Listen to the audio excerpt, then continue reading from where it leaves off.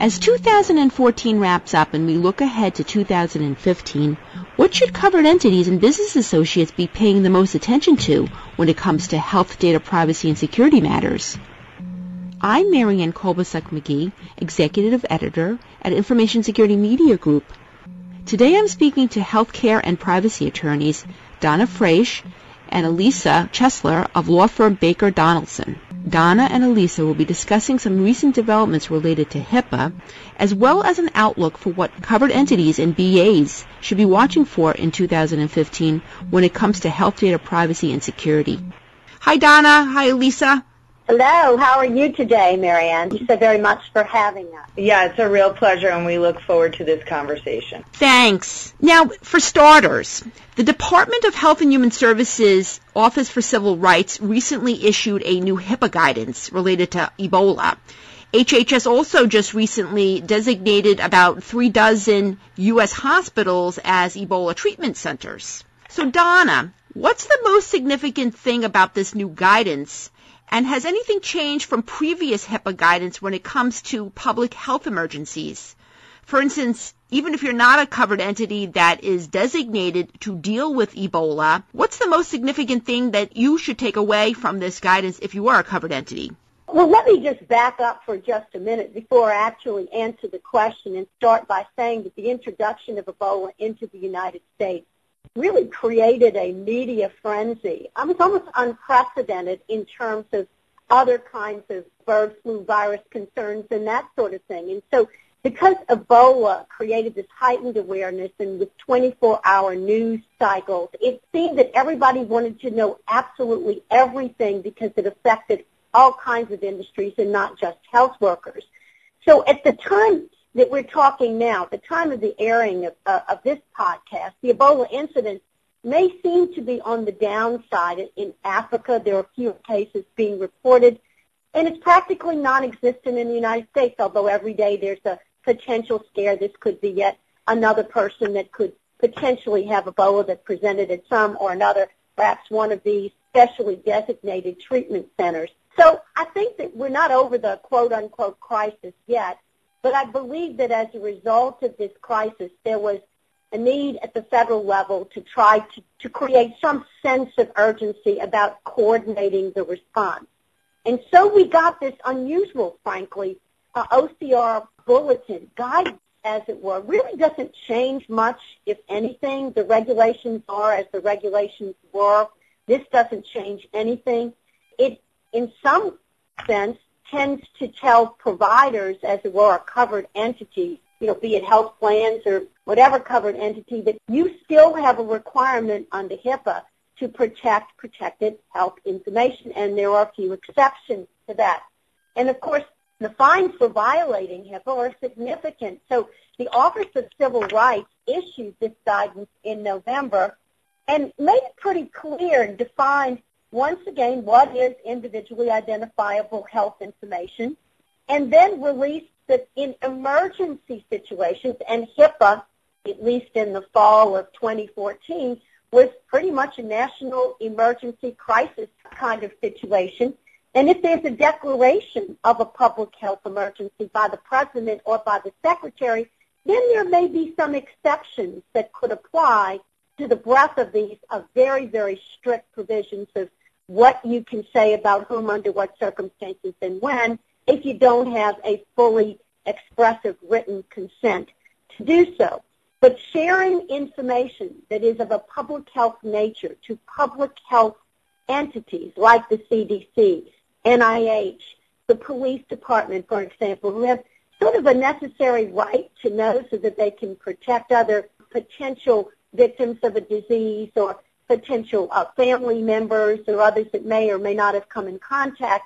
I think that's what they were trying to stress. And, of course, with all the media frenzy, people like me said, oh, my goodness, how in heaven's name is the media getting access to this much detailed information that we in the healthcare industry have always felt to be HIPAA protected, and how did they get that? How did they know who this person was and everything about this person? And I'll stop there because Elisa is our in-office, as it were, HIPAA expert. Have I pretty much stated it pretty well in terms of what this bulletin has meant to us in the industry? Absolutely. I think what's great about the bulletin, too, is that it solidifies what those of us who have been doing HIPAA for years have known.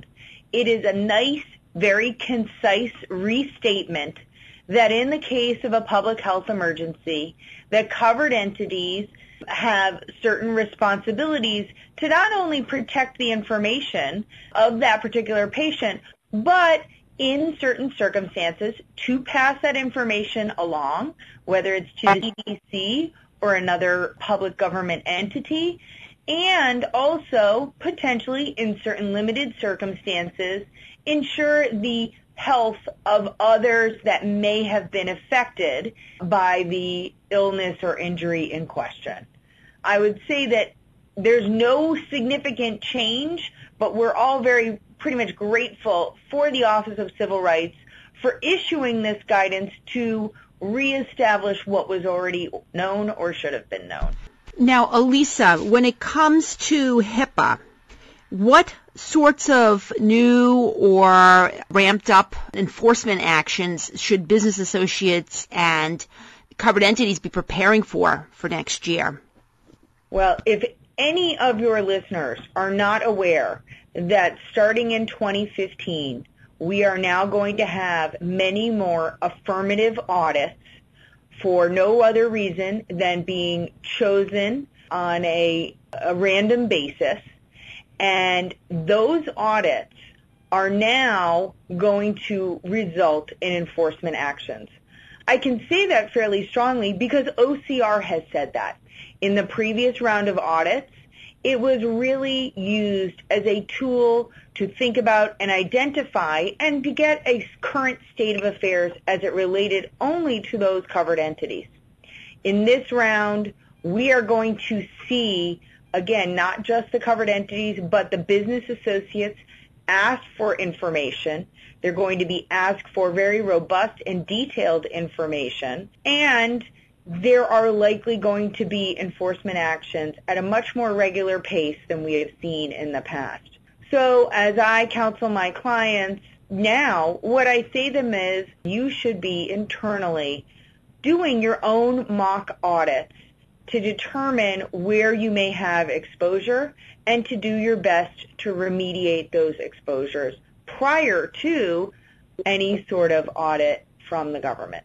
And let me just add that Alicia has been working very, very diligently right now with our provider clients to look at their policies and procedures and to suggest to them that they do mock surveys, in effect, that they pretend that there is some kind of audit going on so that they will have everything in place in one place that they can put together so they can show that they have fully educated all of the different departments about HIPAA compliance, that they have reviewed all their business associate agreements to make sure that they're up to date, that they include the latest high-tech provisions as well, that they are cybersecurity sensitive, for lack of a better description. I mean, we keep hearing this in all industries right now.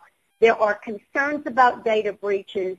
There are reactions to this in Congress at the moment, and it's important that our clients and that your listeners understand and be aware that the only way to be able to enforce serious compliance is to have these spot checks available, and it could be you that could be, as it were, the entity that would be spot checked. So it's important that you get ahead of it and get all of your policies and procedures, your contracts reviewed, and everything in one place at one time, and do a mock-up of a survey to make sure that you actually have what you need.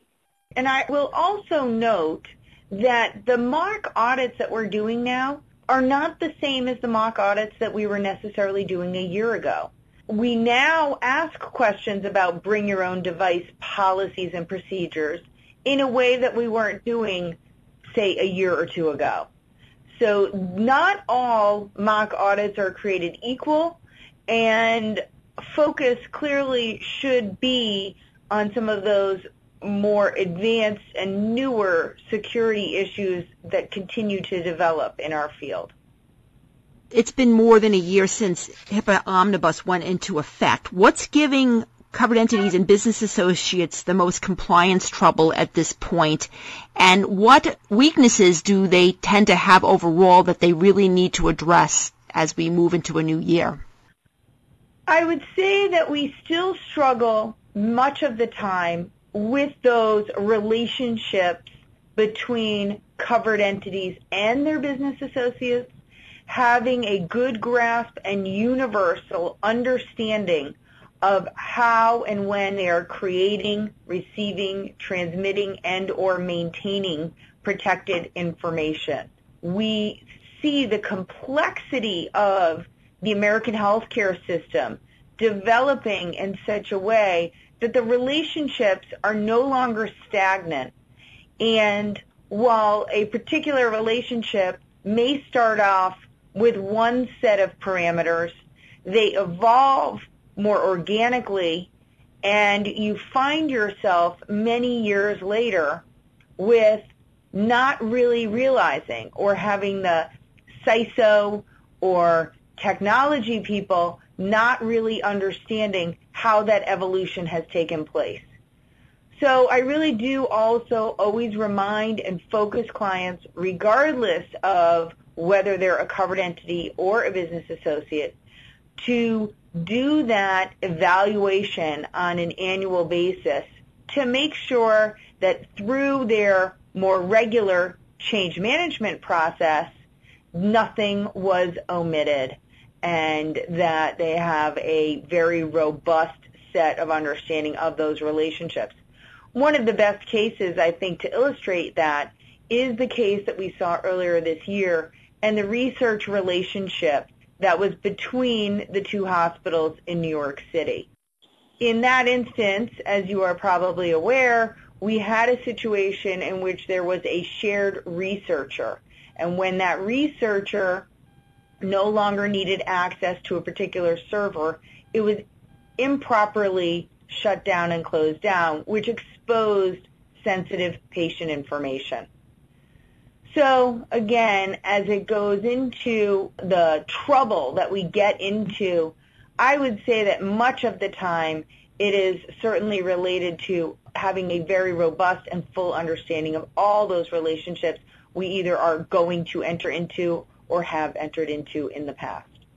When it comes to these relationships, and the biggest relationship, I guess, for covered entities when it comes to HIPAA is with business associates, do you think that OCR will begin to crack down on business associates for non-compliance issues? OCR has said it would. We haven't really seen that yet. What do you expect in 2015? I believe that we will see greater attention to certain business associates. What I think will be most interesting when we do see our first enforcement action, whether that's in 2015 or possibly in 2016, whether or not that business associate will be one of the larger entities out there that are providing, say, data hosting services or other more robust and complex services than some of the smaller vendors that we see out there from time to time. I think the focus will continue. My understanding is that in the audits that we expect in 2015, that the covered entities need to be prepared to hand over a robust list of business associates and evidence that each of those business associates has a high-tech compliant agreement in place, and whether or not there are exposures with that particular business associate may or may not be focused first on the contractual aspect and more second if a particular business associate causes some sort of a breach. I agree. I don't have a crystal ball, and I think that Elise is in a much better position to sort of focus on where the highest risk entities may lie, and certainly in the commercial arena where you are paying high-powered professional computer experts to host this kind of protected information. That's where you would think that if you were a surveyor or an auditor from OCR, if you were doing some compliance and enforcement review, that might be the first target because they should know better. They would have the resources to be able to ramp up and protect that information first and foremost. And again, it harkens back to the media reports of of the crackdown on everything from retail operations to banks, and when did you know that there was a breach, and when should you have reported to consumers that there was this breach? And I think that's what may be guiding some of this response from a regulatory standpoint. In the same way that when we started the discussion, we talked about these bulletins being issued to address, the media outbreaks of this kind of protected health information, news and information. It just creates much, much more awareness on the part of government to try to coordinate through different agencies a response. And I think we'll see this very much. I think 2015 is going to be the year for privacy attention, and see that, I think, abound. And Ebola is just another example of where there'll be additional, I think, concerns. Thank you, Donna. Thank you, Elisa. I've been speaking to attorneys Donna Fraisch and Elisa Chesler. I'm Marianne Kolbasuk-McGee of Information Security Media Group. Thanks for listening.